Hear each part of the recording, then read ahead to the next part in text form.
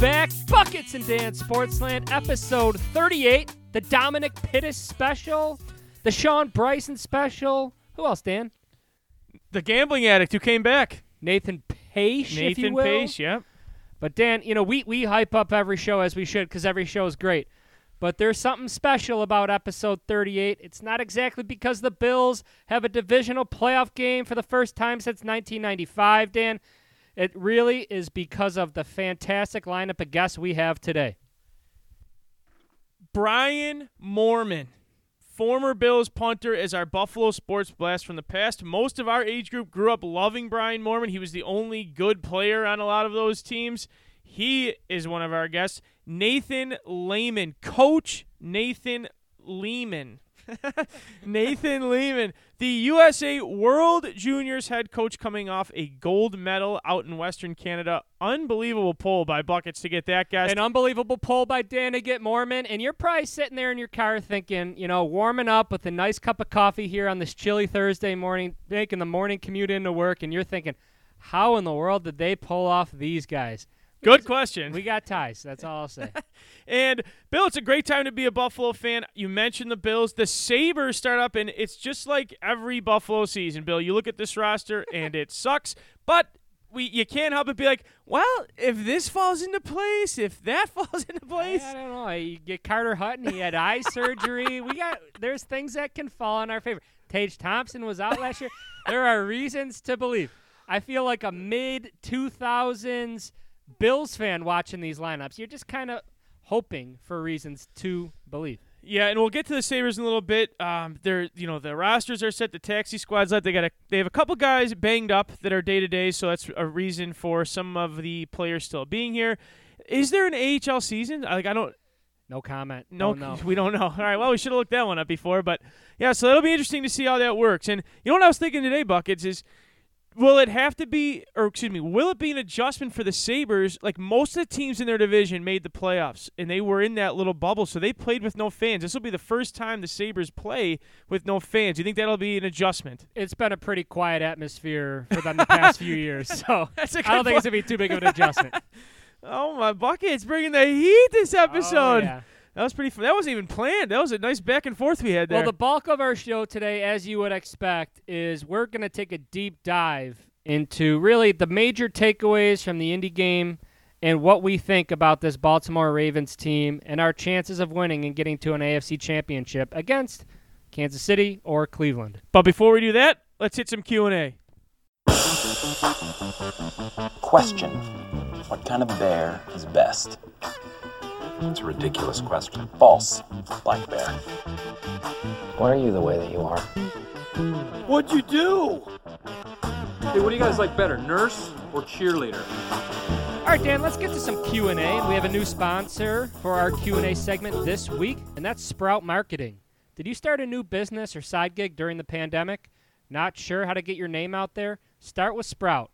Unlike some other agencies, Sprout Marketing is geared towards helping new small businesses in the Buffalo area grow their online presence. Sprout can create a website that not only looks professional, but is also affordable. Along with website design, Sprout Marketing can help new and existing businesses with search engine optimization, pay-per-click advertising, social media advertising, and more. For more information, visit startwithsprout.marketing. Be sure to tell them Buckets and Dan sent you. Yeah, your friend, our friend, I'd like to say, Taylor Winky, helped us design our website, so we do appreciate that.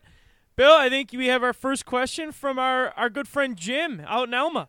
Yeah, Jim and Elma, really appreciate you writing in this week. He's a postcard guy. He's a postcard guy, so glad we just got it here.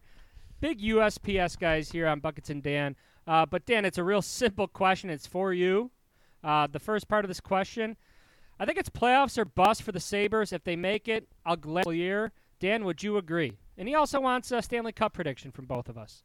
Okay. No, I absolutely do not agree with that. They're in the toughest division. It's an odd year with no fans and a condensed amount of games. I think it's insane to say a successful year is playoffs or bust. This team's not really playoff ready. They still have a brutal bottom six. Their top six reminds me of like a few years ago when they had Kane O'Reilly. Like, you can look at their top six as a legit top six, but the rest of their roster stinks. And I'm going to get to it with my my Stanley Cup prediction, but the goaltending is still a huge issue. We're banking on Allmark that just continues to not take a step to take that step, and Carter Hutton to bounce back after getting eye surgery.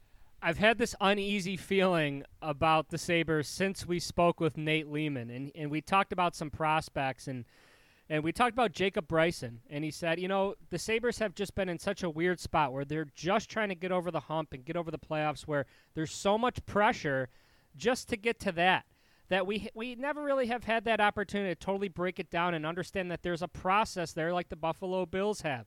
So for me, it kind of is a little bit demoralizing, but at the same time, Dan, for me, it's playoffs or bust. If they don't make it, again, it's another failed year with Eichel. All I want to see is playoff hockey. That's all I want. That's my Super Bowl. I would agree with that, but here's my thing. If they miss the playoffs, but 3 out of these 4 things happen, I would say a successful year. Okay. Taylor Hall finds enough chemistry in Buffalo to re-sign. I think that the numbers are going to speak for themselves. I think they're going to put up insane numbers. And again, adding a guy like that, and if they obtain good chemistry, that could keep Eichel happy as well. Eichel's you can tell he's getting fed up just from the interviews here, and I don't blame him at all. I have a lot of friends that that don't even follow the team anymore and want Eichel to get traded because of how crappy this organization has treated him. So that's number 1, Taylor Hall.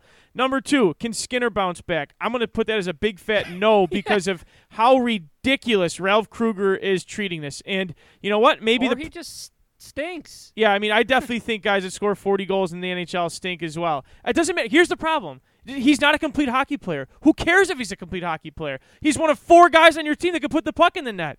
You paid him $9 million a year to not be a complete hockey player. I know this regime didn't pay him, but he scored 40 goals with your best player. Why not put him on that line? It's absolutely ridiculous. Or now, at least put him with Eric Stahl. Now you have a legit number 2 center. Kruger's stubbornness on this, and I'm telling you right now, he's wearing thin on me. I don't care what a great guy is. I don't care what a great overall culture he's building. The Sabres screwed up by not making him president, even this past year. There's Gerard Gallant out there. There's plenty of, and I know it's like hockey's famous for retread coaches, but the fact that you kept him in this position, he's clear. And you know what else, Bill? Something tells me that the reason he's not president, and this is a hot take. This is a hot take brought to you by Lil Kick, those little hot sauce we got.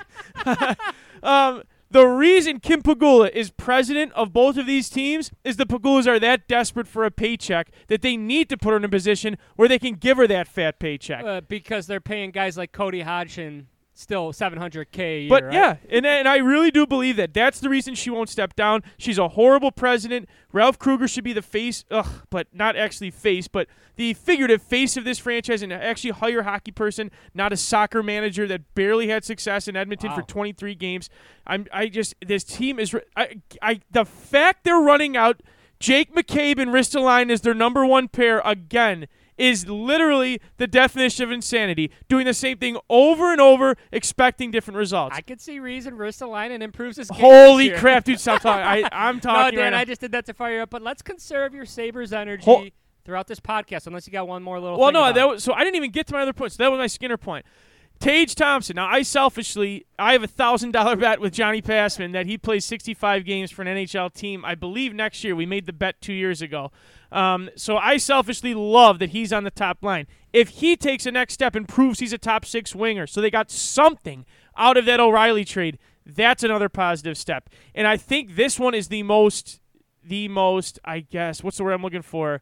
The most likely. That's what I'm looking for. The most likely to happen if Dahlin takes that next step and becomes absolutely dominant. I just heard an interview with Eichel saying he's bigger, stronger, faster. He looks great. I think he's going to be dominant. And it doesn't matter what crappy defenseman they pair with him, like Montour or whoever. He needs to take that next step. Hutton seeing the biscuit better too. But Dan, let's get back to our Stanley Cup predictions. Real concise here. I got the Avalanche over the Carolina Hurricanes. I think both teams are just exceptionally skilled. I think Carolina, adding Vinny Trocheck, number 2 center there, I think that's going to be he's going to make a big impact this year. I love Rod Brind'Amour as a coach. Not as a player back in 2006, but as a coach. Dan, who do you got? Okay, here's my problem with your prediction. I think this year more than ever, and it's kind of a throwback. No one really worries about goalies anymore. It's kind of like the running back of hockey. You feel like you can just throw one in. Well, I'm telling you right now, the Stanley Cup champion, he could have won the Conn Smythe in another year. If Kucherov, if there was like 4 guys for Tampa that really could have won it this past playoff. with Tampa. I think it's going to come down to goaltending. You have so many back-to-back, even 3 in a row sometimes, games this year. You need 2 really good goalies. That's why I am picking the Vegas Golden Knights to win the Stanley Cup. They still have Robin Lehner and Marc-Andre Fleury on their team. I think they're going to stay on the team the whole year. If I were an Avs fan, I wanted to pick the Avs. They are, I think, I probably won't say Toronto just because I hate Toronto, but to me, Colorado's the most fun team to win. But I don't trust Philip Grubauer and Pavel Francouz. Remember I was trying to pronounce his name in the bubble? And the fact that the Carolina Hurricanes didn't upgrade at the goalie, I don't understand it all. I don't understand also how Columbus is going in with, I guess their point is they could compete, so Merzlikis and Korpisalo fine. But how about Arizona? You're not going to compete this year, and you still have 2 goalies in Darcy Kemper and Antti Raanta. I don't get it. They're going back with James Reimer and Peter Mrazek. No, thank you if you're the Hurricanes. Again, another fun, young, deep roster, but if you don't have goaltending this year, I don't think it's going to work out for you. I see McKinnon holding that cup. Dan, what's our next question? Our next question, sorry, I moved off the page. It comes from Kevin from Erie, PA. We have a very strong Erie, PA contingent that keeps sending in these emails. So, Kevin, thank you for listening. Bill, what is your take on these NBA superstars who seem to make themselves bigger than the team? Kyrie hasn't played, was on a Zoom call during a game. He's out partying with his dad and sister, apparently, with no mask. He's under investigation. Meanwhile, James Harden couldn't look fatter and is bashing the Rockets to the media after their loss Tuesday, saying the team can't be fixed. Some might say that could be also said about his diet. Aren't these guys to blame for the problems, Bill? 100% to blame. I feel bad for the Rockets organization. I feel bad for 2 teammates in particular. That's John Wall, who after the same exact game said all the right things. Hey, we're kind of a new team with new guys. We're trying to get things together. We got to be selfless basketball players here. He's doing everything right. What has he done wrong? James Harden's a terrible teammate. He's been given everything in Houston. And if I'm another NBA team, and I know the trade might happen and probably will happen by the time this show is published, I don't want him. I think he's a terrible teammate. Speaking of terrible teammates, and thank you, Kevin, for asking about him, that's Kyrie Irving. Another guy I feel bad about, Kevin Durant, right? Why in the world? That looks like a terrible decision from Kevin Durant to say, I want to team up with Kyrie Irving, who's more selfish than almost any other player, maybe with the exception of James Harden in the NBA. So these guys need to be blamed, right? These guys are making their organizations, they're putting them in a tough spot. What's Steve Nash going to go out and say right now? And he's going to go bash Kyrie Irving and burn the bridge even more? I don't know. It's a tough spot, and it's shame on those guys, and they're the ones who need to be held accountable. I like it. Dan, we got another one, and this is Tommy from Houston, and he's kind of asking both of us about this. And thank you. Really love the Southern contingent that we have here. That's growing. It's growing as fast as hockey and lacrosse, I'd say. You talk about the South and the West. There's lacrosse, hockey, and buckets. And Dan, those things are spreading like wildfire. Can you make that joke? Talking about wildfire spreading in the West? I should take that back. I didn't mean it like that, okay? But Houston, we have a problem. And, yeah, Houston, we do have a problem. I was just talking about James Harden. And they got 2 disgruntled superstars, the second one being Deshaun Watson.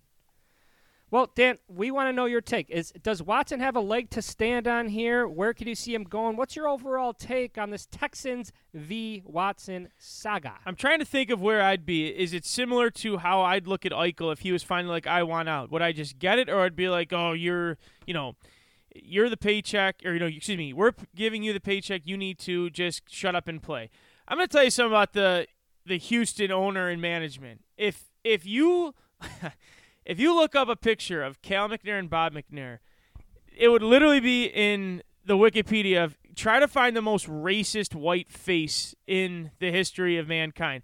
These guys are being run by apparently a preacher that's making all these decisions. They went out and put a group together for kind of like an advisement group with Andre Johnson, one of the greatest Texans of all time, and several other key members of the community and team. And this guy just said, he ran to the owner and said, screw it, let's just hire this guy. Allegedly. So they went out and hired there. But if you're looking at players backing him up, if you look at this tweet that Andre Johnson first tweets since like a Crown ad in 2019, backing up Deshaun Watson and bashing the Texans management. Arian Foster responded. DeAndre Hopkins responded. Former tackle Dwayne Brown responded. Every former player, Sage Rosenfeld, Orlovsky chimed in. It's clear there's a lot of dysfunction, and he is right now a top 4 at the very least, probably top 3 quarterback in the NFL. He just led the league in passing for a 4-12 team. He's 25 years old, has 4 more years. Here's the problem. Right now, the leverage seems to be with Watson. If he wants to go, I've been listening to a few podcasts on this. If he wants to go to Miami, he can kind of leverage himself in that position because he can hold out, and they've already screwed themselves. Remember with the Jadeveon Clowney situation, like if you're going to trade someone, trade him while he's hot, get an absolute haul. And that haul to me would include, if you're Miami, it would have to include 3, 18, and 2 first-round picks after that, and Tua. Ooh. That's what it would take, or at least Tua and 3 first-round picks, including both this year. Oh, as much as there's such and I would do that in a heartbeat if I'm Miami. You don't win without a franchise quarterback in the NFL, and this team was a contender with a bad quarterback. And maybe Tua can grow into it. If I'm Miami, I'm not ready to give up on Tua. But if it only took that, 3 first-round picks and Tua to go get Watson, sure. But you don't know Houston's going to do that. Otherwise, build around him, whatever. But as soon as that happens, now it goes back to Houston's court if Miami doesn't want to do that, because he's signed for 4 more years. And if there's not really a dead cap, if they trade him, like they structure his contract pretty well. To me, this head coach thing is going to be so interesting because Watson's been beating the drum for Eric Bieniemy, who every report you read said he interviews terrible. And like now he's like a quote-unquote holding out for the right job because he keeps bombing these interviews and nobody wants him, which is interesting, a side note. So this head coaching position is going to be very interesting. But yeah, I would be very worried. I don't know if I'd be worried I'm going to lose him, but you're going to lose him mentally. Like he might just check out, or he'll just shut up and play. I don't know.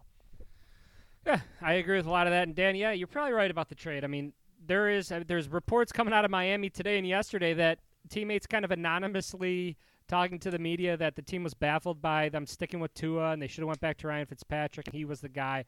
No one was super impressed by Tua. So you're probably right, Dan. I got another quick one for you, and this is Petey from Pittsburgh. Again, want to really appreciate we're growing. Even though Pittsburgh's not in the South, they're south of Buffalo, and I think that Erie, PA is starting to spread into Pittsburgh, which is really nice. So has Mike Tomlin, they want our opinion, has Mike Tomlin lost control of the Steelers? I'll say absolutely not. Dan, you can disagree if you want. It's just interesting that like when Antonio Brown went nuts and Le'Veon Bell kind of showed what an a-hole he was, it was wow, Mike Tomlin held these psychopaths under one roof for that long. And this is just your classic case of winning solves everything. You know what I mean? Like maybe he was able to button them up.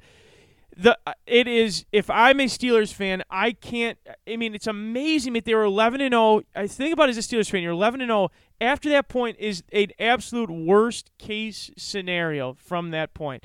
You back into the playoffs, your quarterback looks 100 years old, your young star receivers can't shut the hell up and stop worrying about themselves. You get blown out by a little brother on the national stage in the first round of the playoffs.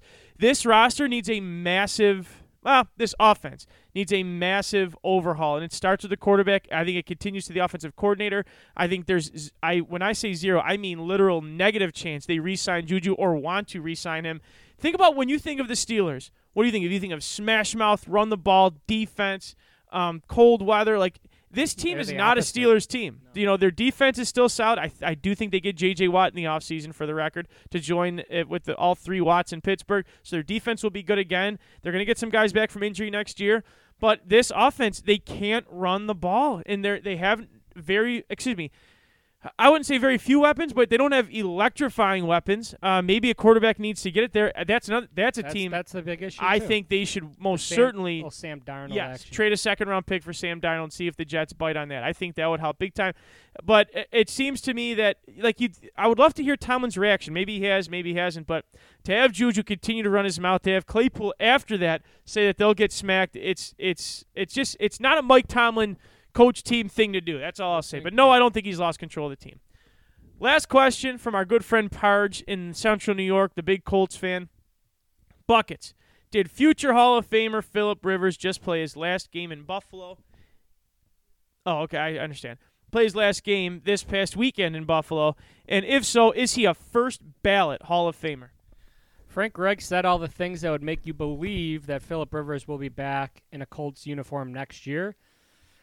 I think it's one of those tough decisions that you should part ways. I think you can find to be more effective. He can't really move too well. He's a little elusive in the pocket, but I think you gotta turn the page there. I think that team is ready for that. Now you would think, especially people our age, we've watched Rivers be a really a top-tier quarterback for a long, long time. And then if you look at his traditional numbers, like his passing yards and his overall touchdowns over the regular season of his career, he ranks 5th in both. And that would make you think, oh, man, this guy's a surefire Hall of Famer. But as the league has really progressed throughout his career to be more of a passing league, I don't think he's getting in the Hall of Fame, at least for a long, long time, and maybe not ever. This is opposite of this conversation we had like a week ago. Yeah, I know, because Right. I did some research, and I thought about it more and more. Okay. You know why I don't think I think they're going to use him as an example, because when like Matthew Stafford retires, he's going to be like top 4 all time in passing, Yeah, and of no course. one thinks Matthew Stafford's a Hall of You just Famer. took my point, Dan. Sorry. Well, my guy was going to be a different guy, and that's Matt Ryan. Yeah, I don't same. know if Matt Ryan ranks 8th right now in yards. Yeah. Matt Ryan's going to be a top 5 guy in really of all quarterback statistics. Is he a Hall of Famer? I don't know. And before you know it, you're going to have guys like Patrick Mahomes and things that are kind of maybe push Rivers to the wayside. But here's my big reason why I don't think you can legitimately put this guy in the Hall of Fame. He comes in his first year he plays, they're 14-2, second year 11-5, 8-8, 13-3. Okay, so now he's through his first contract. He gets the big money, right? He's 28 years old. Here's just real quick, I'm going to run down the records really for the rest of his career in San Diego. That's 9-7, 8-8, 7-9, 9-7, 9-7, 4-12, 5-11, 9-7. Little blip in the radar, 12-4, and then 5-11. I mean, that doesn't scream Hall of Fame to me. I know people say quarterbacks and winning, that's not a quarterback stat. For me, it is. Once you get that big contract, it's on you to lead the team and be a playoff contender, which he clearly wasn't. So his longevity will help him in his argument, but as this league and the stats continue to blow up, I don't think he's getting in. And I don't think he should. He's a very good quarterback, the Hall of very good. Yep. You know what's funny? I've said that expression too. It doesn't make any sense. Hall of very good. Hall of Fame. Yeah, Hall but of fame isn't equal. Well, fame whatever. is like elite. Yeah, but it's not. Okay. All right, that was great. We have breaking news. Well, Dan, I just got a text from Adrian Wojnarowski. Okay. Local guy, St. Bonaventure grad. So he's Buckets and Dan is near and dear to his heart. He said, check my Twitter. So logging on to his Twitter now, he says, Brooklyn is acquiring James Harden in a 3-way deal with Cleveland. Who is being sent where? Karis LeVert, Dante Exum, a person I apologize, I cannot pronounce your name. 4 first-round picks, including the Cavs 2022 first-round pick via the Bucks, and 4 Nets pick swaps to the Rockets. Jared Allen, Taurean Prince, Jared Allen, Taurean Prince to the Cleveland Cavaliers. So I think just there's a lot to dive through. We're going to have to digest that. We'll probably talk more about it next week. But I guess the overall takeaway, Dan, is now you're thinking about 2 guys who I bashed earlier who need to be held accountable. That's James Harden, Kyrie Irving, are playing on the same team with Kevin Durant. Oh, man. There's a lot to break down there. That is a lot to break down, and we'll get to that next week. In the meantime, let's send it over to USA World Junior coach Nate Lehman. Here we go! This interview is brought to you by Arista Networks. Arista Networks is an industry leader in campus, Wi-Fi, data center, and cloud computing. Learn more about Arista at arista.com.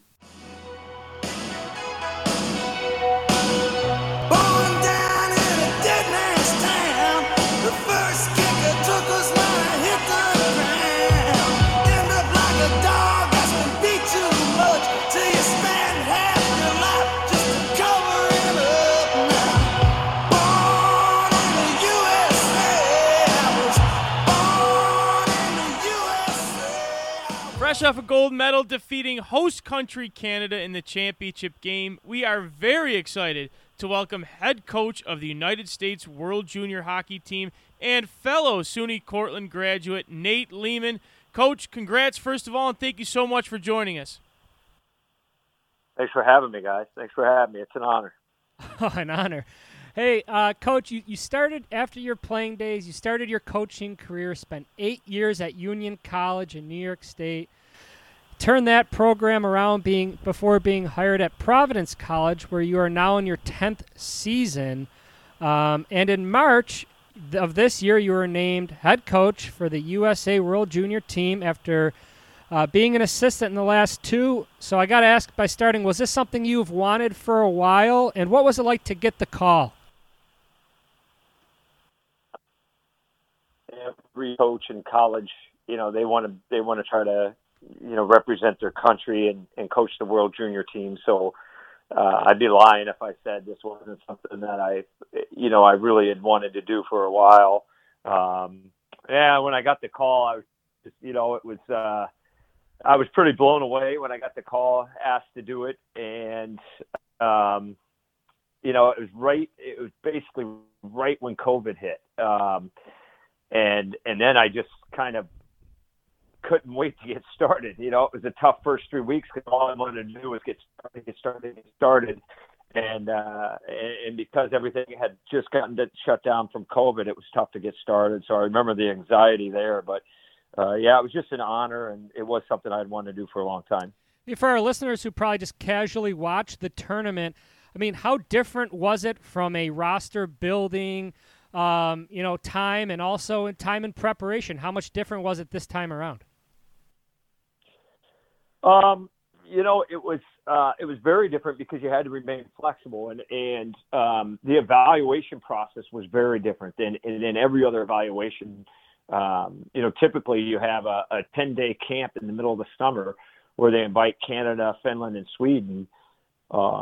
And you kind of, you bring 40 players, the top 40 players in, and you play games against those teams. So you really evaluate the guys. And because of COVID, there wasn't any evaluation like that. And then we kind of had to force a late evaluation in October. We weren't able to get probably our top 5 or 6 guys because they were going to have to quarantine. And then we, from that point, we managed to get the top 28 guys to Plymouth on December 6th, and we had to have the team down by December 13th. So that's when it was real crunch time, and we brought a smaller group than normal, and we had to make our cuts quicker than normal. But I think it was a really benefit because it got our team together much quicker. Well, it was really an incredible run you went on, and it was such a grind, but especially before January 4th and January 5th, the semis and the finals. On the second, you have a real tough quarterfinal win over Slovakia, which was closer than the score indicated, and you spoke to the media about how difficult that game was, and then you squeaked by Finland 4-3 in an incredible game to make the gold medal game against Canada the following day. So I'd like to know, what were those hours like between the semis and the finals against Canada from a preparation standpoint? How many hours did you sleep? I didn't sleep much. I probably didn't sleep much the last 4 or 5 days of the tournament.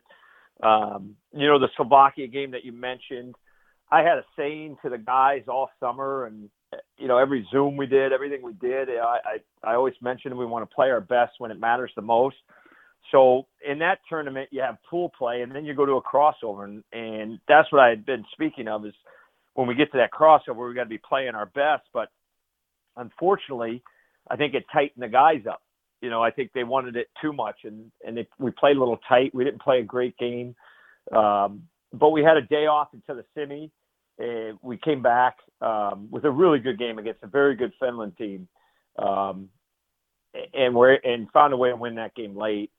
But then we had a real short turnaround to the championship game. And the big thing that we didn't want to do is we didn't want the guys to spend any mental energy up until the game time.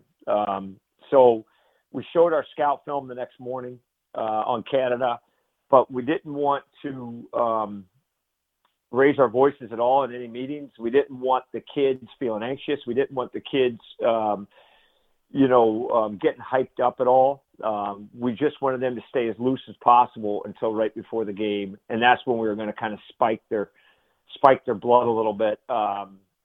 And that was a lot of our preparation. It's just trying to, as coaches, I mean, I think we probably only slept 2 or 3 hours between the semi and the final. But as the players, we wanted them to feel as well rested as they possibly could going into it. You were frank to the media in how you described the matchup against Canada, but were also clearly confident in your guys. However, Canada was undefeated, having never trailed in the tournament, and they outscored their opponents 41-4 at that point, and fresh off back-to-back shutouts in the playoff round. How confident were you that you'd outwork and really eventually outplay Canada as you did? Because the team, from the minute they came out, seemed extremely confident. Yeah, I mean, we were confident on a group, and the big thing that we were talking about the whole time was just we wanted to get to our game. We wanted to dictate it. We wanted to be, we wanted to make them play our style of game. We wanted to get to that type of game as quick as we could. And then, we just kind of felt like that they really hadn't seen a team that was going to come after them like us. And, and it turns out, I think we were probably mostly correct in that. But that was our thought, going into it. We just the big thing by taking that attitude and that mentality is we didn't want to sit back. I mean, Canada had scored in the first 5 or 10 minutes of every game they had played, and we knew that if they didn't score in that first 5 or 10 minutes, then they were going to be on certain ground or maybe foreign territory a little bit, and we had to get them in a position where they weren't comfortable. And, Coach, you did that right away. Watching the game, I'll admit I'm a novice fan, so I was hoping for the upset. And I was listening to your players talk before the game, and there was just such a confidence, and I was really impressed. Then they come out, score that first goal. And then coming out of the second period, all they talked about in the intermission was, well, U.S. just needs to control the ambush from Canada coming out because they're going to come out hungry. And then you guys score the second goal. So how important were just the timing of the goal for the confidence level and really to increase the panic level on the other side? Yeah, I mean, and we never felt like that. I think, we're up in Canada. We're in a bubble. There's 5 TSN channels, which is 5 ESPN channels in Canada. And all they're doing is showing how good Canada is all the time. And, fortunately for us, it's, with our players, we took the mentality that we weren't going to buy into it. That almost put more of a chip on our shoulder that we want to prove people wrong than it did fear us. Here they come. We never felt like that. We always felt like, no, watch this. We ran a face-off play to start the second period, and it put them in their zone, and they couldn't get out of their zone until we scored. Yep. So that, got us back on our toes, play on your toes. So that sort of thing. And when the clock hits zeros, Coach, and it's a 2-0 win, you shut out Canada in their home arena to win the gold. Just describe some of those emotions, and if you could, and maybe you'll take the political answer here, but is it any more sweeter as the U.S. coach beating Canada for the gold compared to a different country? Well, I mean, I would say if Sweden was picked to win a tournament and we were playing Sweden, I think it'd be the same feeling. You just want to beat the best, the tournament. I mean, I guess it makes it sweeter if you're going through, the quote unquote, people that were predicted to win it. Russia, some people had Russia predicted to win it. Some people had Canada, but very, very few people had the U.S. predicted to win it. There was actually one person that did, and I thanked them afterwards, but it was, we wanted to, it does make it sweeter because you want to know at the end of the day, we were the best team in that tournament. We don't want any, second guessing or anything like that. So, we're very thankful we got to play Canada and Canada. That's fair. And when it comes to just the U.S. hockey program as a whole, how impressed and proud are you? I mean, you've played a huge role in it over the past 2 decades or so, but, you listen to guys like Ryan Whitney on Spit and Chicklets talk about just the insane rise that this program has had, and you look at the team, it's not all guys from Minnesota and Michigan. It's guys from Florida and Texas. So the growth of the game in the U.S., what is really the ceiling that this country has in the game of hockey? This country. I mean, whatever sport it chooses, this country, because we're so big and we have so many athletes. I mean, the key is, getting your best athletes to play. I think that's part of it, and I think that's what you're seeing more and more. You're seeing more and more kids from non-traditional places. You still have your great players from Minnesota, from Massachusetts, from New England. From Michigan, you still have those great players. They're still being developed at the same rate and everything. But, for Austin Matthews to come from Arizona and to be the number one pick in the draft and to be an NHL star, like if you look at Austin Matthews, he's 6'3". I'm sure he would be an NFL quarterback. Right. He might be an NBA player. Like he just happens, in that case, you just happen to have an amazing athlete choose, I want to play hockey.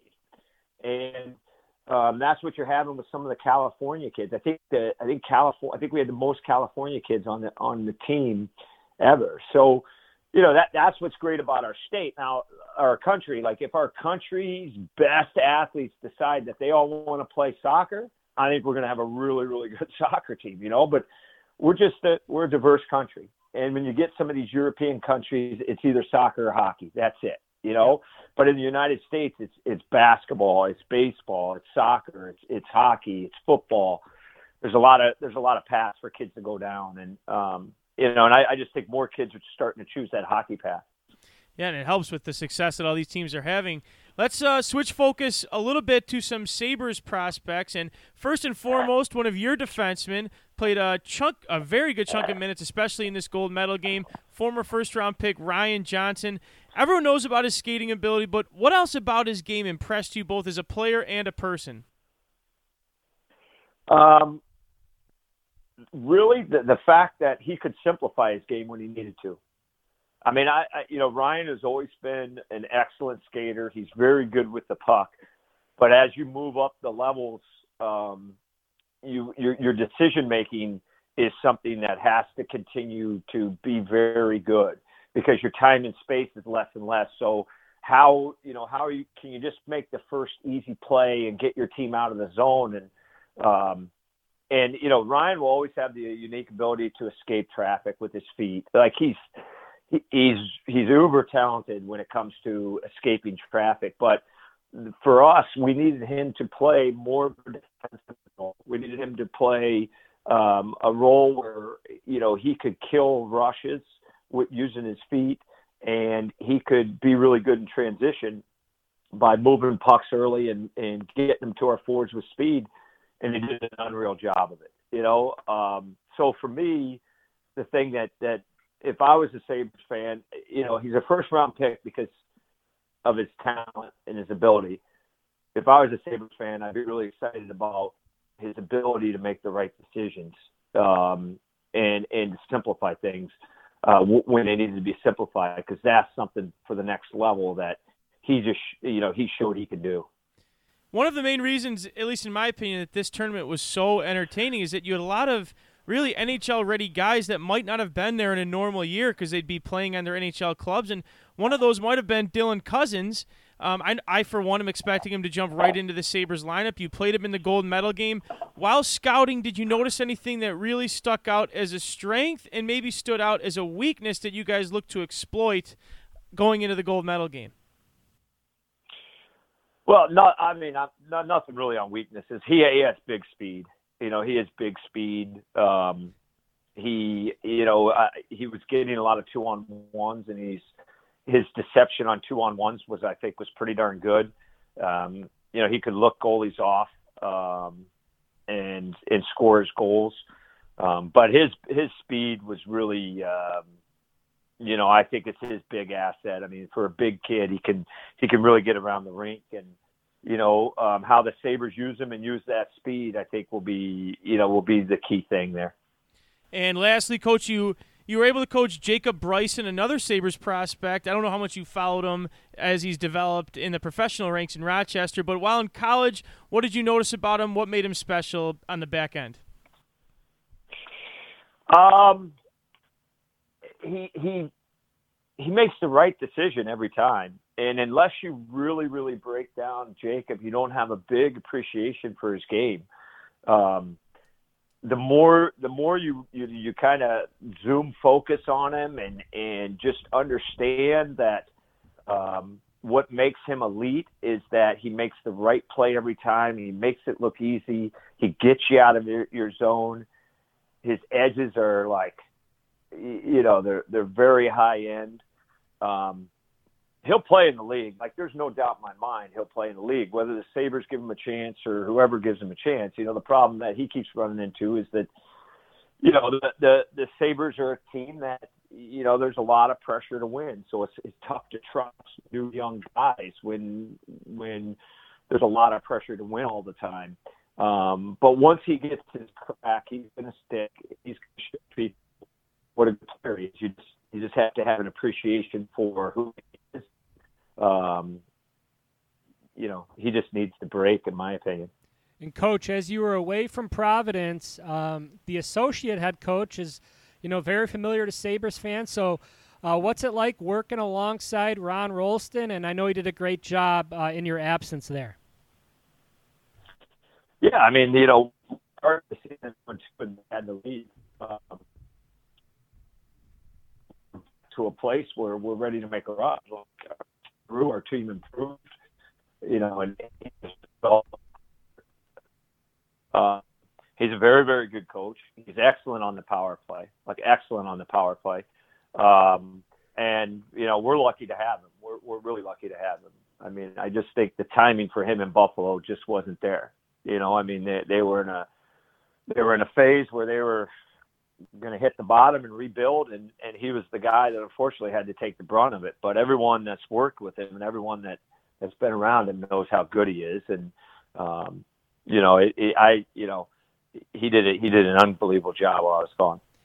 Coach, I just want to finish up with a couple quick hitters about the one thing that we do have in common, and that's our alma mater, and that's SUNY Cortland, a place I hope that we both love. I certainly appreciated my time there as well as Dan did.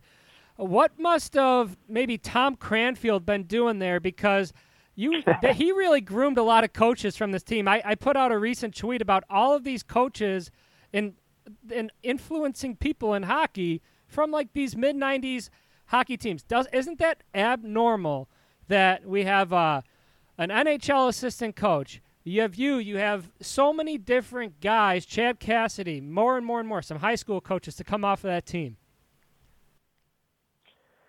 Yeah, I mean, I'm not sure what it is. I mean, we're all very passionate about the game. I know that, and I think the other thing, by all of us starting in the game, it helped us all with our network for each of us to kind of evolve and get through the rough patches at the beginning of the coaching. I think, we all know, like, you got to be good, but you also have to get your breaks. And the more people in the business, the more breaks you're going to get. I don't know. We're all passionate. We all love each other. Our experience at Cortland was second to none. I still, have to explain to people that it's the Harvard of physical ed. Right. I was a biology major, and one of the things that really touched me is I got an email from someone from the biology department today. That means a lot, that the people still know who you are and they still care about you. And I had some special professors there. Larry Klotz was in biology. He was one of my, you just look back on the experiences. Can a professor, take you and point you into a direction that your passion is? And I think Cortland's a special place like that. I think there's a lot of good, passionate people there, and I'm thankful every day that that's where I went to school. Minus walking in the snow up that hill sometimes. Hey, that built the lower body though. Yeah, that's right. Yeah. Well, yeah, it did. Coach, yeah. we really appreciate you coming on. If you're ever in the Cortland area, we'd love to get the first round at the Dark Horse. That'll be on Buckets and Dan. Or if you're ever in the Buffalo area, you got wings on us. So anytime you want. Oh, that sounds good for dinner, guys. Yeah. Congrats again, Coach. Good. Well, thanks for having me, guys. Alrighty then. Thank you, Coach Lehman. It's actually unbelievable to think that the USA World Juniors head coach join Buckets and Dan. But, Bill, you know what they say. Red Dragon blood runs red. I don't know what they say. All right. Yeah. And, Dan, I wish we could have talked more about Cortland. That's one of the busiest guys. He's quarantining right now before he returns to his Providence team, and he had an interview right before us. He squeezed us in right in the middle. Probably went to, NHL Network. He went from Buckets and Dan to NHL Network. But we're on the rise. We're on the rise. Bill, let's dive into these Buffalo Bills. All right. Wow. It was a weekend. It was an afternoon. Doggy. We're not even going to recap our keys because of how wrong we were about how we thought the game would go. We both thought it would be a convincing win. We both thought that the offense would control the game, that we would have to stop their run game, blah, blah, blah. The Indianapolis Colts showed how well coached they were. They executed their game plan. Debatable. All right, we'll talk about it. I think they executed their game plan perfectly. They wanted to play keep away. They put the play clock down so far they should have had multiple delay of game calls, but we don't have to get into that right now. They ran the ball very efficiently in the fourth quarter. I think the Bills did a good job through the first three quarters. They were averaging under three yards a carry. Then out of nowhere, their fourth quarter, they started popping off. Bills almost lose a 2-touchdown lead, but hang on at the end for their first victory since 1996, Bill. We could talk all day about the decisions that Frank Reich and the Colts coaching staff made. Do you think it was the right decision? I would have kicked the field goal instead of going for that fourth down. I disagree. Was saying it before the play. If you're that coach, you know that you need touchdowns to beat the Bills. And, if not really, yes, not really that day. But I don't know. I kind of disagree with that. If Allen doesn't take that huge sack, that's going up by another score there. I don't know. It was the right call. It was 4 inches from being a great call. If the ball was just a little thrown less, I thought it was the right call. There was, I don't know. There's 2 ways to look at it. You can say, man, the Bills did not look great. And I would agree with that. I don't think the Bills looked like the better team. And I want to say this. I hope my cousin Dan's listening because I want to retract some of the stuff I said to him. The Bills didn't look like the better team that game, but there were spurts of the game where you can say, okay, this team is an elite football team. Like the end of the first half drive, you can say, the Bills just empowered their will. But if you had to pick, percentage-wise, the majority of the game, the Colts looked like the better team. Would you agree with that? I would, absolutely. But I think that shows, that's just another step the Bills had to take. It's not easy to win playoff games. It's not easy to win that first one for Correct. all these guys who are young, and I feel like we got that monkey off the back. Yes. There was tense. Yep. We didn't cause one turnover. Yep. Indy played a clean game, a very clean game. Taylor broke off a few big runs, and we won a close playoff game. So I think, we overcame a horrible call. And till right now, do you agree with this? That was an awful call. Awful call. That's unbelievable that they allowed that to happen. Bottom line is, Dan, we could talk about that Colts game at length forever. But the bottom line is we're moving on against a Baltimore team that I think is a lot more threatening. If we talked about after Week 17 as we watch the 4 o'clock games, I think a lot of people agree, I don't want to play Baltimore. Right. And now we get them in the second round, and we're going to dive into that, Dan. Let's do it right now. Yeah. I think it's hard to control your emotions going into this game, Bill, because if I said before the year, Bill, guess what? I'm going to look at this in a vacuum, something you like doing. Let's look at it in a vacuum. Bills will win the division and win a home playoff game. I would have taken that 100%. We talked about it at the first 10 weeks of the season. Exactly, and that's success. I didn't expect the offense to score 500 points. I didn't expect Josh Allen to be MVP. I didn't expect to go 13-3. So the bar is raised, and I think if you're a Bills fan, I don't know if you'd expect to win this, but would you say it'd be disappointing? Would you say it'd be a disappointing season if they don't win this game? They went 13-3. Right. They won a playoff game. They lost to a very, very good opponent. I think that's a disappointing end to an outstanding year. And I think once that sting wears away, I think you're saying, what a year, and we're going to build off that next year. I would agree with that. So let me break down the Ravens quickly, okay? Let's talk about the game itself. 8:15. Did you listen to Al Michaels on WGR? No. I have to go back and do that as well. So Al Michaels in Buffalo.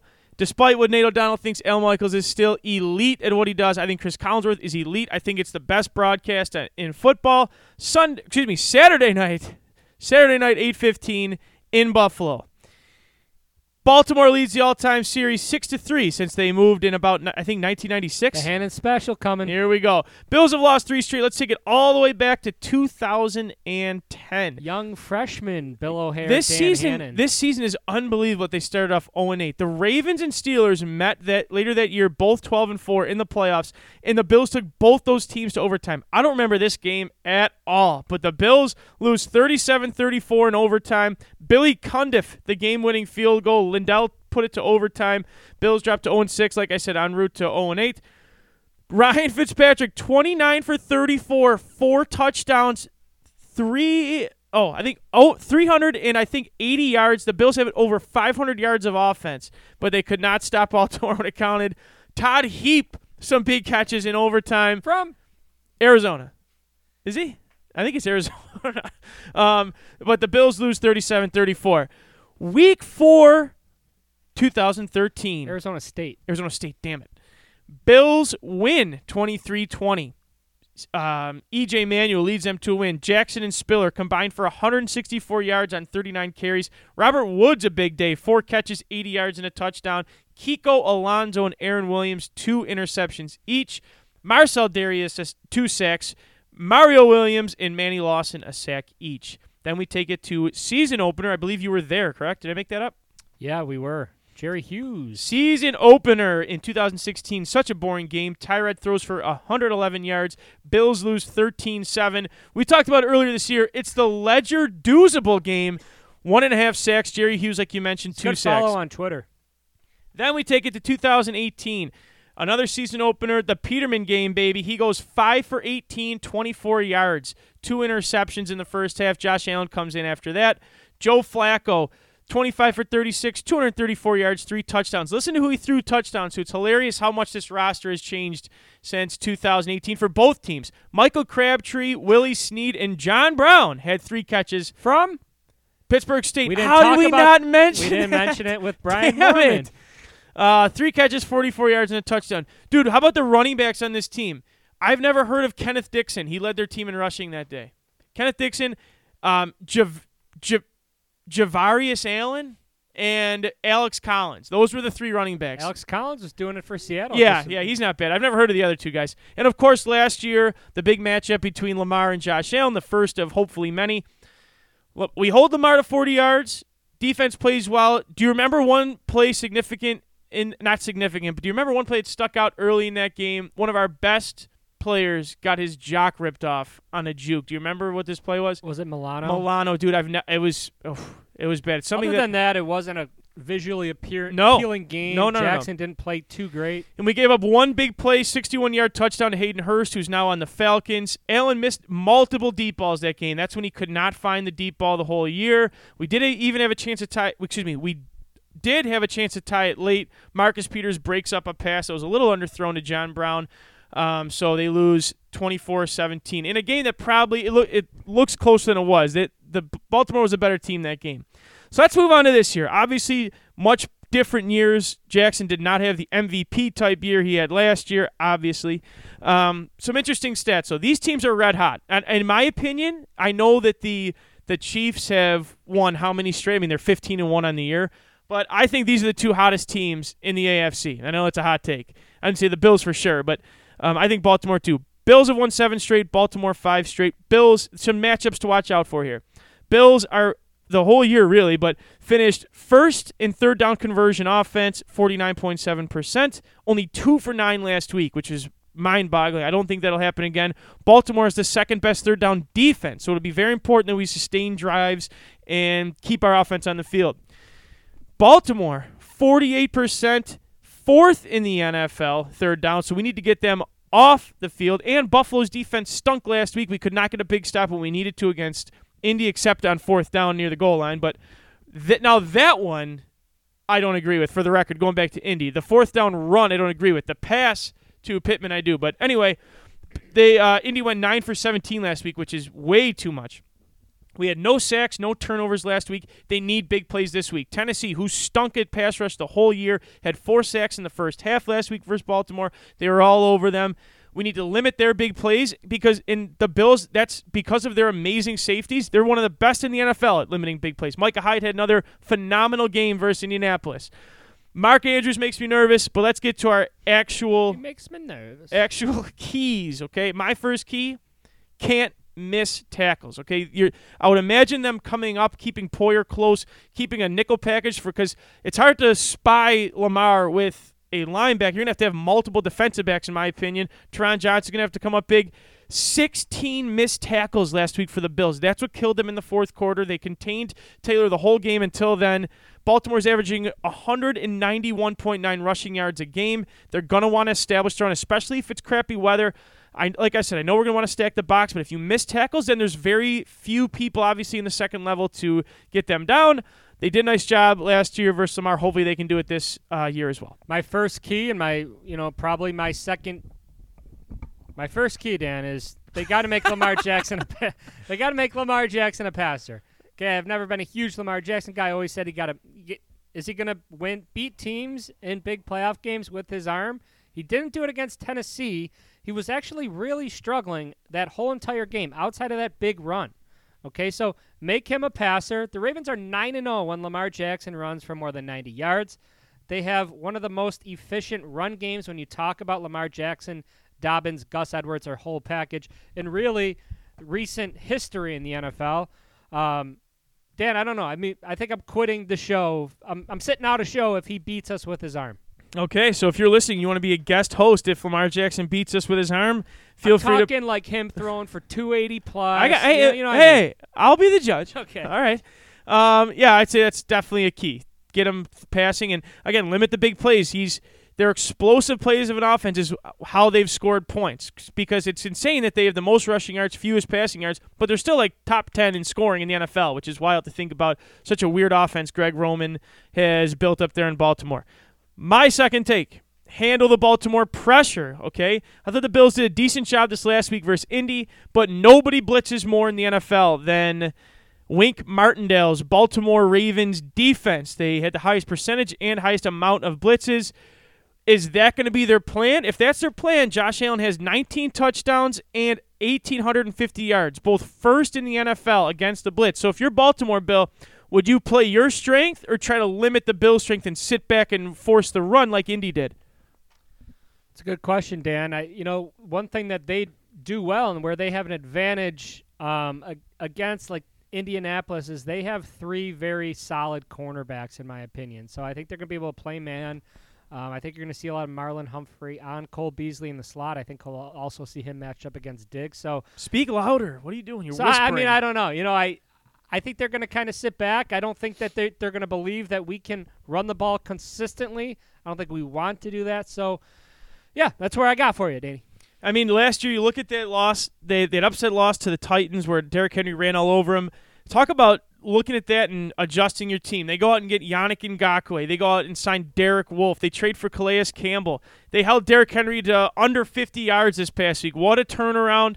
And I don't see Singletary running all over these guys. Correct. And you know what? For as nervous as we are against them, I think the Bills' offensive line is very, very good. So they need to hold up against the pressure. I don't care if Allen throws 60 times. Here's what I also have been hearing people say. We don't need to average 4 yards a carry when we could literally, anytime we want, throw it to Cole Beasley for 4 yards. Well, maybe not this week. That's my fear. You got a really good slot corner in Marlon Humphrey. We don't know that they're going to keep Humphrey in the slot. But, that'll be interesting. That'll be a matchup to look for. To me, it's going to be like, is Gabe Davis going to be able to get open on a guy like Marcus or Peters? Hey, Bill. Let's take that right to the matchup of the game. Why don't you go talk about these corners and the receiver? Well, Dan, I got a second key. Sorry, Dan, okay. All right? So don't just gloss over me, all right? All right, sorry. I could see this game coming down to a turnover, okay? Allen had that kind of look in his eyes that he had against Houston in sophomore season on when he fumbled the ball. He can't try to be Superman and extend plays in this game. When he's bottled up, don't try and break the tackle. Take the sack. Okay, that's what's gotten you to this point. You haven't made those big-time mistakes. Don't extend the plays. Why? The Ravens' defense leads the league in forced fumbles, 25 this year. A lot of them from the cornerbacks as well. Okay, so on the flip side, Dan, I don't see a possibility of our Bills' defense not getting a turnover. So we got to win that turnover battle because it could come down to one possession. Bill, and I tried segueing your last point into your matchup. I'm going to segue your point into my bold take. Both teams enter 60% touchdowns, about right around the top 10 in the NFL. 60% touchdown success rate in the red zone. Allen's 53 of 84, throwing with 19 touchdowns, 0 interceptions. He's, knock on wood, never thrown a red zone interception in his career. Jackson has 24 less attempts, but is 40 for 60 in the red zone for 15 touchdowns, 0 interceptions. Somebody's going to throw a back-breaking red zone interception in this game. It could be off a tip. It could be off a misread. It could be with pressure coming at him, trying to force something, even if it's trying to force something late. But someone's going to throw a back-breaking red zone interception. That's my bold take. My matchup here, Dan, I don't have really a bold take besides I think it's going to come down to a crazy turnover at the end, kind of like you said, I guess. But Bills receivers, it's got to be those secondary targets, I think, because they're going to sell out to stop Diggs. Jimmy Smith had played well in his return against Tennessee. He's healthy again from Colorado. Yes, former first-round pick, former very good cornerback, very smart cornerback. So is it going to be guys like Gabe Davis, Isaiah McKenzie, tight end possibly, running backs out of the backfield? You're going to have to kind of hit those secondary options to move the ball down the field. Okay, so I still think I think Diggs is going to have his way with this secondary. Over catches. Over catches. And, Bill, you mentioned these secondary weapons.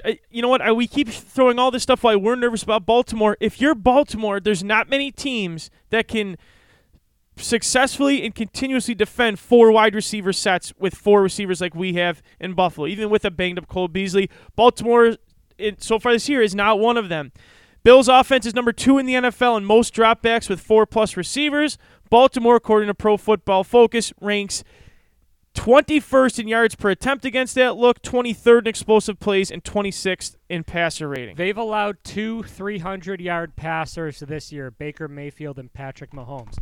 Bottom line, Dan, is they beat up on bad teams this year. Bottom line is Josh Allen going to be able to move the ball down the field? Yep. And if he's able to do that, we have a very, very strong chance at winning. My score prediction, I think it's a crazy turnover at the end, either a Lamar Jackson tipped interception or a Lamar Jackson fumble. Maybe that left hand's not feeling so good. Maybe he's just not so used to playing in that slick Orchard Park snow.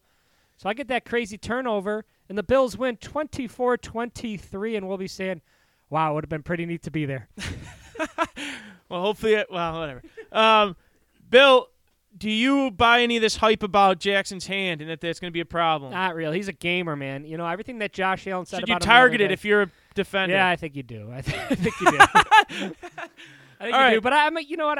I love Jackson as a guy. I love him as a teammate. I think he's an awesome teammate. Everything that Josh Allen said about him is right on the money. Again, I just don't think that he's the type of quarterback that's going to beat a team with his arm in playoff time.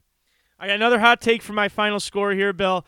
The Bills are going to win 27-26. It's going to come down to a last possession field goal. It's either going to be a Tyler Bass make or a Mr. Automatic Justin Tucker He's a Georgia miss. Southern man. I like Tyler Bass, and that's a good special teams matchup, isn't it? Yes, it is. And Bills moving on to play the winner of Browns-Chiefs. Do you have a prediction in that? Yeah, Dan, let's get to that. Why don't we just roll through our playoff predictions if we start with Kansas City? Well, let's call it here because let's do this. We'll get to that ending. Let's again, you just can't read the script. You said it. Let's wrap it up here, and we will send it to our Buffalo Sports Blast from the past. This week, it is former Bills punter Brian Moorman. This interview is sponsored by R.E. McNamara.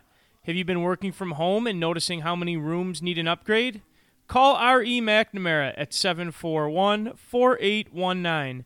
From basements to bedrooms, kitchens to attics, and especially when you want to convert a room into your home office, R.E. McNamara has you covered. 741-4819. The Bills make me wanna shout. Kick your heels up and shout. Throw your hands up and shout. Throw your head back and shout. Come on now, the Bills are making it happen now. Stand up now, come on and shout. Yeah, yeah, yeah, yeah. Say you will. Shout it right now, baby. Say you will. Come on, come on.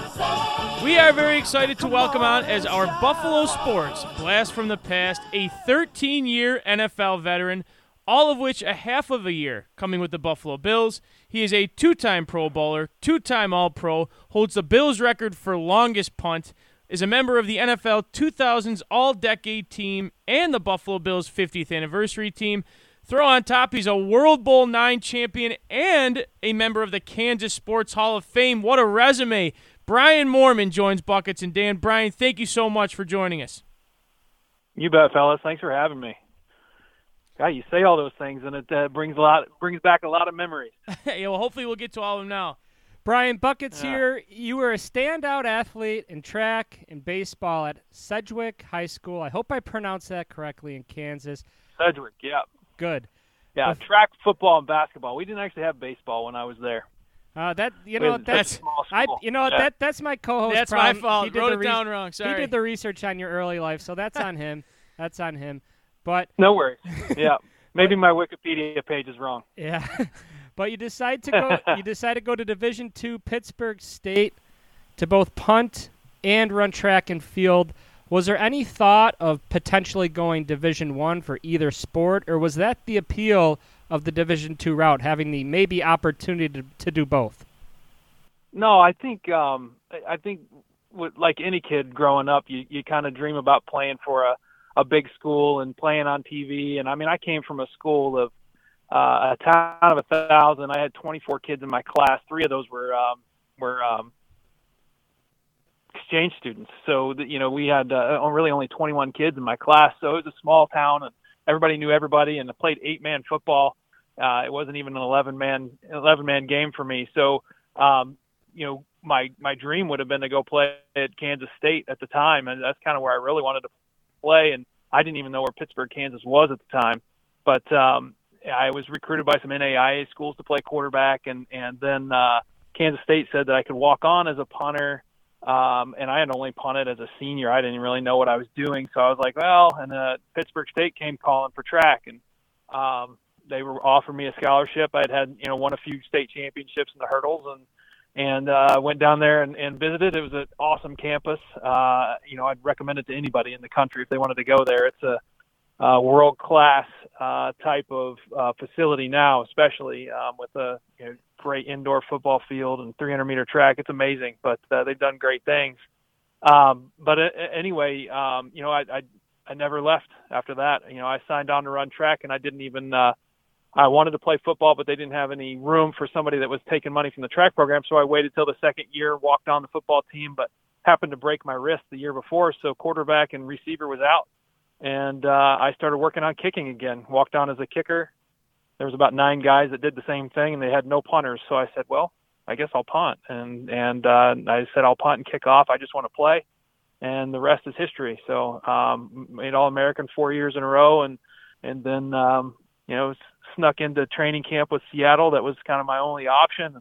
They signed me as an undrafted free agent, had a couple other workouts too, but I was lucky enough that special teams coach Pete Rodriguez there saw something in me that he thought that I could make something of myself, and then played 2 years in Europe, and finally decided on Buffalo. I made the right choice there. It was between Buffalo and St. Louis, and it was extremely enticing to maybe go punt inside at the time with the dome there in St. Louis, but there was a young guy there that hadn't punted before that I was going to compete against in Buffalo, and I thought this is a good situation for me. And lucky enough, Danny Smith was a special teams coach, Tom Donahoe, and Greg Williams at the time. They all stuck by me. I came out of the gate kicking great, but then my leg kind of got tired after a full season in Europe and everything else, but they stuck by me, and then things just continued to do better and go well, and fell in love with the area. It's a second hometown to me. I mean, I love Bills fans, and I hope they know that. It's like Bills Mafia. There's nothing like it. So it's a lot of fond memories, and still try and get back as much as I can, at least pre-COVID, and I'm looking forward to post-COVID. Wow, you really ran through a bunch of my questions there, so that was great. I do. Sorry about that. No, that's okay. I want to go back in. I think the NFL Europe's often forgotten about, so I would love to hear your experience there, if you think it really did grow the game, and just what it was like living in another country for a couple of years.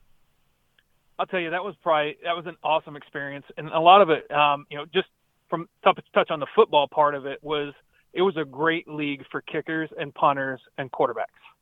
And I think maybe you step down a little bit in competition for, receivers, running backs, offensive line, and linebackers and D-line and so forth. So maybe a little harder to evaluate. But when you start to look at kickers and punters, you're using the same ball on the same field. And so you're really able to evaluate guys. It was a great training tool for guys to go over there and prove themselves. And more then than now, guys, it typically would take, a year or two or even 3 for some guys to make it in the league. So having that opportunity to go over, coming from a small school, and prove to teams that I could kick at that level and hold my own. I made the all NFL Europe team, made the World Bowl team, all that stuff that, they're like, okay, I led the league the one year. And so it was a good opportunity for me to prove myself and kind of step out of the shadow of a small school and show that I could hold my own. And that really helped me. And I think a lot of quarterbacks, you saw that happen too, because they can get over there and, and show their arm and navigate through a game and whatnot. So you see guys like Kurt Warner come out of there, or John Kitna. There's a few guys. So it was a really good league for that. And, then just having the experience over in Europe was awesome, and I played 2 years. That second year was even better because I kind of knew what to expect, knew where to go. We got to see a lot of history and travel a little bit. So it was a great experience. What was the attendance like? Was there, I know it didn't last too long, so it couldn't have been that great, but what was the attention, and were fans real into it? That's funny you ask. And I was actually thinking about this last week because obviously you could only get 6,700 or whatever fans in the stadium for the game last week. And hearing some of the guys saying, man, it sounded so loud. It sounded like there were, 20 or 30,000 people. Well, we only had 10,000 people over there. And I said that many times, that 10,000 sounded like 60 in the States, because they would use the noisemakers and the horns and all that stuff. And it'd be so loud. And I was thinking about with this, COVID thing, with them only allowing so many people, they should make it like European soccer. There should be whistles, horns, noisemakers. It should be anything you want. I mean, it should be like a European soccer game in there. And I think that would be awesome. Well, Bills Mafia doesn't need all that. They did just fine. Hopefully we can do the same thing this weekend. And I hope I don't. No doubt. Yeah. I don't want to run through your career in one question here, but you were with, Bill and I grew up being Brian Moorman lovers because that's all we had to look forward to. That was a tough stretch of Bills years that you lasted on. But you individually had a phenomenal career. You were 2-time All-Pro, named to the All-Decade team. So looking back, and even at the time, how did you enjoy your individual accomplishments while being on such bad football teams? I wouldn't say bad. I'd say okay. Well, we were always right in the middle of the road. Always 8-8, 7-9. Not very many. I think 9-7 one year. Not many winning records. So we were just good enough to get a middle of the road draft pick. Yeah, exactly. That's right. I don't have to tell you fans that for sure. I mean, it was as frustrating for you as it was for us. I had great teammates and great coaches, especially in the middle of my career. And it made it fun. And, I had guys that, especially when Bobby April was there, he really got our special teams going. And, we finished first in the league, I think 2 years in a row, and a third time as well. The 6 years he was there, he really allowed me to just kind of open up and punt into my strengths, and gave me an opportunity to shine. And it was a lot of fun, and regardless win or lose, we still won some games and had a good time. We had a couple years in there where we had opportunities, even at the end of the year, which that's all you can ask for, is to be playing for something in December. And that was a great feeling. And I'm living vicariously through these guys right now, being able to play, for, like I said, play for something in December. They're playing well in December and then coming into the playoffs. And it is tough. My son is 10 now. He obviously didn't get to see me play. He was 3 when I quit, so he doesn't really remember, or retired, whatever you want to say. Or as he would tell me, when I got retired, but which is a lot better whenever he used to say I got fired. But, and so he obviously doesn't remember that, but he says to me now, he's like, God, Dad, I can't believe you didn't make the playoffs. And I was like, yeah, it sucks, but we had a good run, and I loved every minute of being in Buffalo, and the big reason why I came back too. I mean, I had opportunities to go elsewhere after even that year signing with another team mid-season, and I'll never forget coming back and the welcoming that I got from the fans. It's the best moment in my career, in that game against the Bengals. And, Brian, you not only could punt, I mean, like I said earlier, you hold the Bills' record for longest punt in a season, 84 yards. You have multiple punts over 70 yards, but you also ran for 55 career yards and threw 2 touchdowns. So I want you to rank these 3 things in terms of how fired up you'd get on the field, okay? Number 1, a coffin corner punt inside the 1-yard line. Okay. Am I supposed to rate it against those? No, well, yeah, or a 70-yard bomb or a touchdown pass. Wow. I guess, well, I kind of have to say a touchdown pass is pretty dang cool. Yeah. Especially playing quarterback in high school and be able to throw another touchdown is, and it's just, plus it's different, and punting it inside the 1, I expect to do that. But it's still not easy, and it's still exciting to do, because, flipping the field like that for your defense. But getting to score, I mean, the only thing better above that would actually be running one in. Oh, yeah. And, I always wanted – back when I was playing, we couldn't do touchdown dances. They'd fine us, but I was going to do one anyway. And I would get made fun of for the next – until I'm dead, because I can't dance. But I was going to do it. Dang it. One of my fondest memories is sitting up in the 300s and watching you throw one to Ryan Denny, and I think we lost the game, but that was a sweet play. Well, he was my go-to. I threw 2 to him. I threw one to him against New Orleans and one to him against Seattle. Yeah. And then I had a couple other opportunities where it didn't work out, but yeah, I think I loved the fake punts, and we always had one in the game plan, especially when Dick Duran was the coach and Bobby April. I mean, we always had one in the game plan, but didn't always get them called.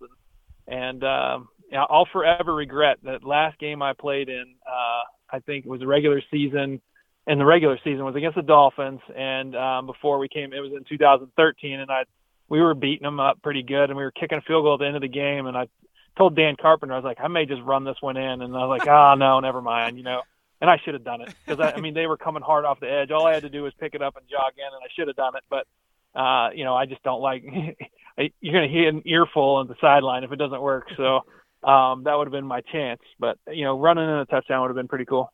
With this current team, especially this special teams unit, you see that Bojorquez, Tyler Bass, and Reed Ferguson are all really tight, and the team really seems like a really tight-knit group overall. How close were you with your special teams unit, and how close were those teams when you played? We had a lot of fun, and we were close. And I think especially whenever, punter, kicker, snapper, we hang out a lot together. I mean, a lot. So, we'll go over to the stadium and kick on our own, and when everyone else is in meetings, we're together. So you do get pretty tight with those guys, and you can tell that it's good, and, they have a good chemistry. And obviously a holder, kicker wants to have a good chemistry with his holder, and they have a good feel, and it seems that they got all that figured out. They're doing a great job, and I can't tell you how happy I am for Corey. He's doing awesome. He's really come into his own this year. You can tell he's relaxed. He's punting the ball, lights out. Just killing it. He's got a great leg and a great head on his shoulder. So I'm happy with what he's doing and how he's done, and happy for him. So excited for him. And Tyler too. They're just doing awesome. And then Reed's he's just money, great snapper. But you can tell they're having a good time. Special teams all together. Just not just the 3 of them, but and even the rest of the team. Winning obviously helps a lot of things, but I think winning comes from that chemistry, and you can tell that Coach has them going, and they're in a great place, and they don't let adversity get to them. That's the difference between this team that they've got and some of the teams that I've played on. Is you get that feeling on the sideline of here we go. We were winning, and now they've come back. They're ahead of us, and now we just kind of seemed like we'd go in the tank. Well, this team doesn't do that, and it's so fun to watch. And love seeing them, come back from adversity and kick it in the ass. And you mentioned Bojorquez and what a season he's had. And early in the season, it seemed like he was having trouble holding the field goals for Tyler Bass. A couple of Bass's kicks, it's clear that the laces were in, and I want you to try to explain to me why that's important and how much time did you actually put in? Like, is it a lot of film? Is it a lot of just touch and feel? How much time did you put in being the holder? No, you know, there's a lot more to it than people think, and it's harder than it looks. You know, those snaps aren't coming back soft, you know, because they've got to get back there quick and crisp. But yeah, kicking the laces, you know, everybody loves the laces out Dan thing from Ace Ventura, but there's a lot to it. You know, you just don't get the same hit on the ball, and it won't.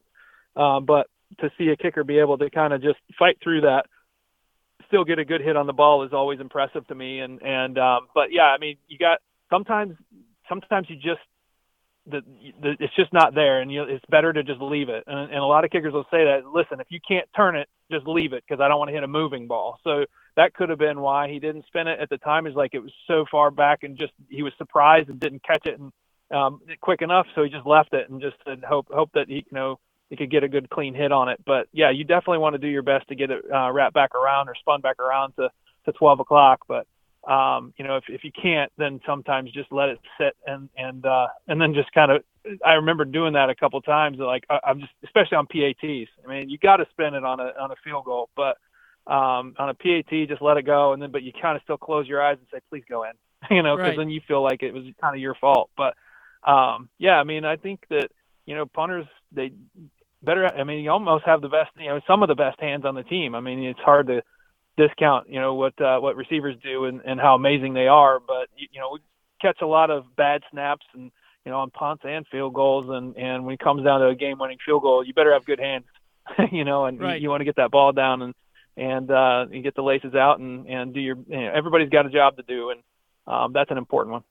And it seems like every championship team has a great special teams unit. It's often forgotten about. But, I mean, throughout your time, you had players on your team make careers from it. Like Bill and I still talk about just lifelong special teamers, guys like Mario Hagan, Josh Stamer, Sam Aiken that were influential in covering those punts. And you look at this team, how good their special teams have done under Heath Farwell with guys like Saran Neal, Medikevich, Taiwan Jones. Jaquan Johnson. Yep, Jaquan Johnson. So, and what I want to ask is, first of all, how you mentioned Danny Smith earlier, and it's still hilarious that he's still coaching with that huge wad of chewing tobacco in his mouth. Or is it gum? Yeah, some tells me it's a mix gum, of both. Actually, it's bazooka gum. That guy, I can't believe his teeth haven't fallen out yet. But yeah, he loves that bazooka gum. That flavor, is that the gum that the flavor runs out in like 3 seconds? No wonder it's so big. He has to just keep adding to it. Oh yeah. That's exactly why he keeps adding it, and he just I always give him a hard time, and the running joke was too he can't stand the grape stuff, so I would take all the other stuff and only give him a tub of grapes. But yeah. But then he's a nut. He's an awesome person. And then you have like Bobby April, who was famous for me, like that he called it special forces, not special teams. And then Bruce DeHaven for the Bills later on coming back. So the job that Heath Farwell has done, how much time is really put into special teams? And what I want to know is a guy like Jordan Poyer. I just read an article that he begs to be put on all things. Is that unusual, or do you have a lot of starters want to be on special teams? I think it probably depends. I think there are truly 3 phases of the game, and there are a lot of things that can, special teams can change in the matter of a game. You look at a time Bobby was always great about throwing out statistics of, if you score on special teams, you got an 85% chance of winning. So there's, if you get a turnover on special teams, you got a better chance of winning. Obviously, and he would throw out all those statistics, and it hits home to you. You're like, wow, this is really important. Flipping the field, same thing percentage-wise. If a high percentage probability that if you punt a ball inside the 10, that the team punting the ball is going to be the next team to score, which means that you're going to get the ball back in a good field position. You pin them inside the 5, they have to punt. You get the ball at the 50, and now all of a sudden you're close to field goal range, if not scoring a touchdown. So, flipping the field is so important, and it couldn't be more important this time of year. And that's why I think. The kicking game is gonna play a big role on Saturday in this game, and and I'm glad that they're punting and kicking so well, because I think it's gonna be integral in winning that ball game, and the coverage units too, which they're just doing lights out. It's great. Brian, it's just so easy to tell by your voice and your tone how much you really truly love Buffalo, the Bills, and the fans here. And you still play just a huge role here in Western New York, even though you don't live here full time. Could you tell our listeners, I'm sure a lot of people, I've known about it for a long time. I know a lot of people know about it, but maybe how the Punt Foundation started and how it's doing right now.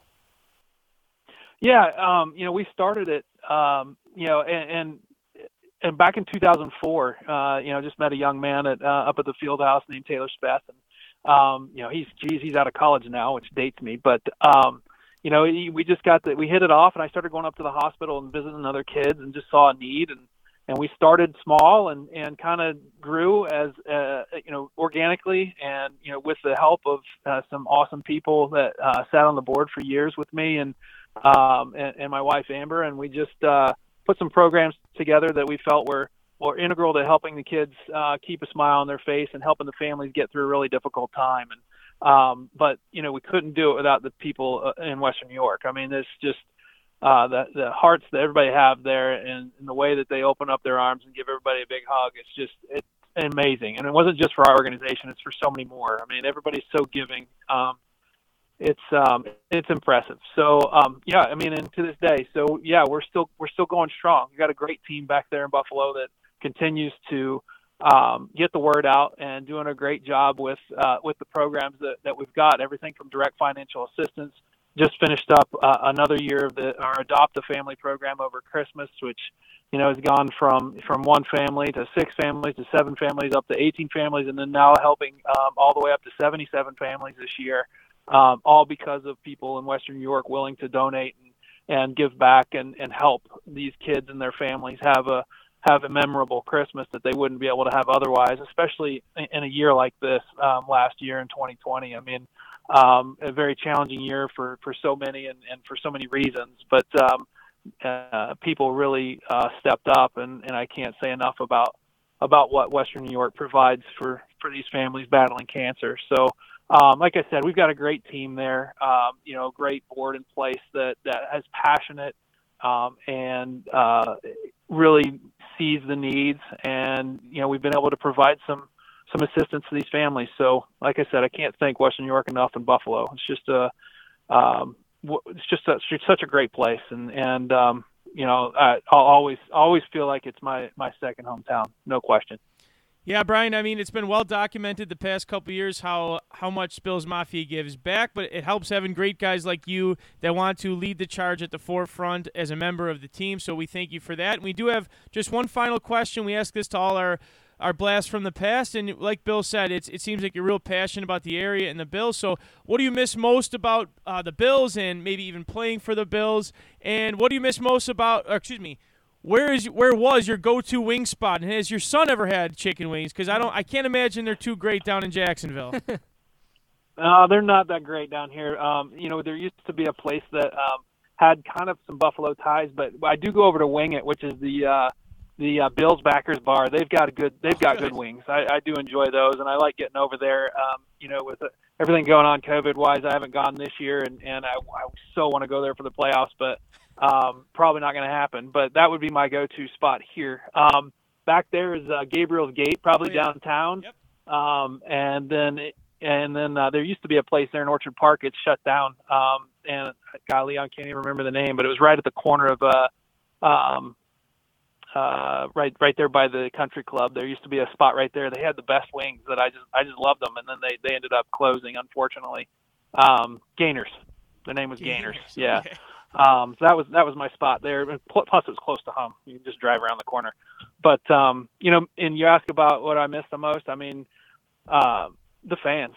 I mean, and I know that's a cliche thing kind of say, but I mean, it's just being able to walk through the tunnel and high five the fans and be there on Sundays, but even just outside, walking around town or whatever, there's just great fans and really enjoy it. Guys like the guys that put Coffin Corner together, that I still go back for a game and they still put up the cutout of me, and we stay in touch, and I stop and have a beer with them and tailgate with them a little bit anytime I come in for a game. They're amazing guys that have made me always feel like I was one of the Bills Mafia, and now I am. I mean, right. I claim it. I'm a fan, and if I didn't think I'd break my collarbone, I'd jump on a table for you, but I'm not going to do it.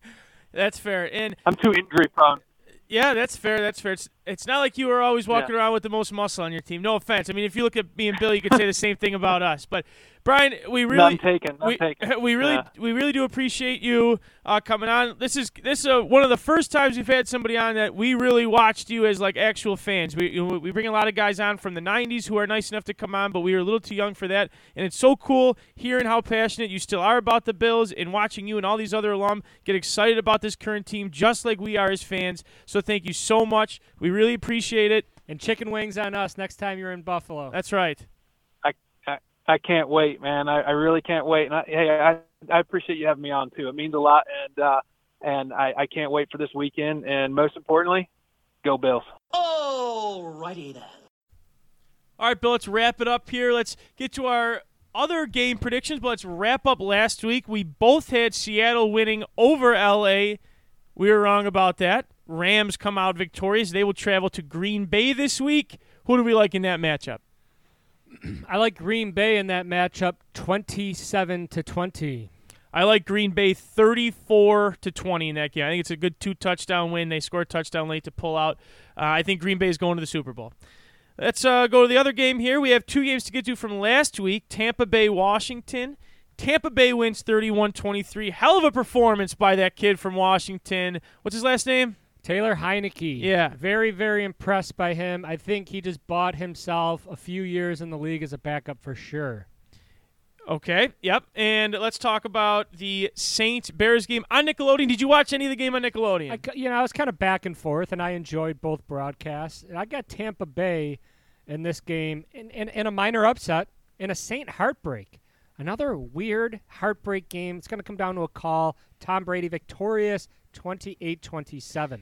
Yeah, I have the Bucs too. I just think that Saints off it just doesn't look great. The Saints side. I feel bad, and I'm telling you right now, Bill, it's sad. Yeah, that's true. Actually, it's sad watching. Like, this is an end of an era. You know what I mean? Like, Brady, of course, he's like a cockroach, just won't die. But you got Breeze, Rivers, and Roethlisberger that I wouldn't be surprised if all three retired, and that is a passing of the guard in the NFL. I think Brady has the best chance of coming back. I think he looks the best, yes. Especially He's with definitely the team. coming back. Yeah, Brady, and then the other two are huge question marks. Dan, the game that precedes that, the game before that, we talked about it earlier, Cleveland Browns at the Kansas City Chiefs. The Browns put on a really, really nice performance beating Pittsburgh last Sunday night in a fun game. But, Dan, I don't see the magic continuing. I got Kansas City 34-20. I got a bit more of a shootout. I got 38-33 Chiefs. I think it's going to be closer than people think. I think that Cleveland offense is kind of fun when it gets rolling. So especially with their offensive line and the Baker Mayfield stories of, like, meeting the guy a couple hours before the game. Yep. So how about the wait, we need a little prediction here. I'm going to stop the show. Stop the show. But a lot of talk about the running back position. We did not talk about Zach Moss getting hurt and how that might impact our team. Dan, if your head coach Sean McDermott, who's like the number 2 back this week? Is it T.J. Yeldon, or is it time for Mr. Antonio Williams, or is it Devonta Freeman? I don't think Freeman will be ready. That was my fault for even suggesting that earlier. I think you got to go Yeldon. You got to go the safe pick. Now's not the time to get cute with Antonio Williams. If he was any special throughout the year, they would have given him a shot throughout the year because the running game has really struggled since the beginning. So I think you got to go Yeldon. Okay, I agree. So we both have the Bills winning. We both have the Chiefs winning. We're on the board. We both have the Packers winning. We both have the Saints winning. Okay, so that'll be interesting. Let's wrap it up here, Bill. Thank you to all our sponsors. Thank you to Daily Buffalo 716 for letting us being a partner podcast, and the Buffalo Fanatics for letting us be contributors. Go check out their great stuff. Please rate, review, and subscribe. Brian Moorman. All of our material. Go ahead. Who's our blast from the past this week? Brian Moorman this week was fantastic. Really appreciate him. Nathan Lehman, way out of our league. Really appreciate Coach Lehman coming on the show. Hey, if you want to sponsor with us, maybe you just want to feed us, we'll take that for a segment. I mean, it ain't nothing. Yep. Go ahead and contact Bill for that. Go Sabres, go Bills. Looking forward to next week. Hopefully talking about an AFC Championship preview for the Bills. Love you, Mom.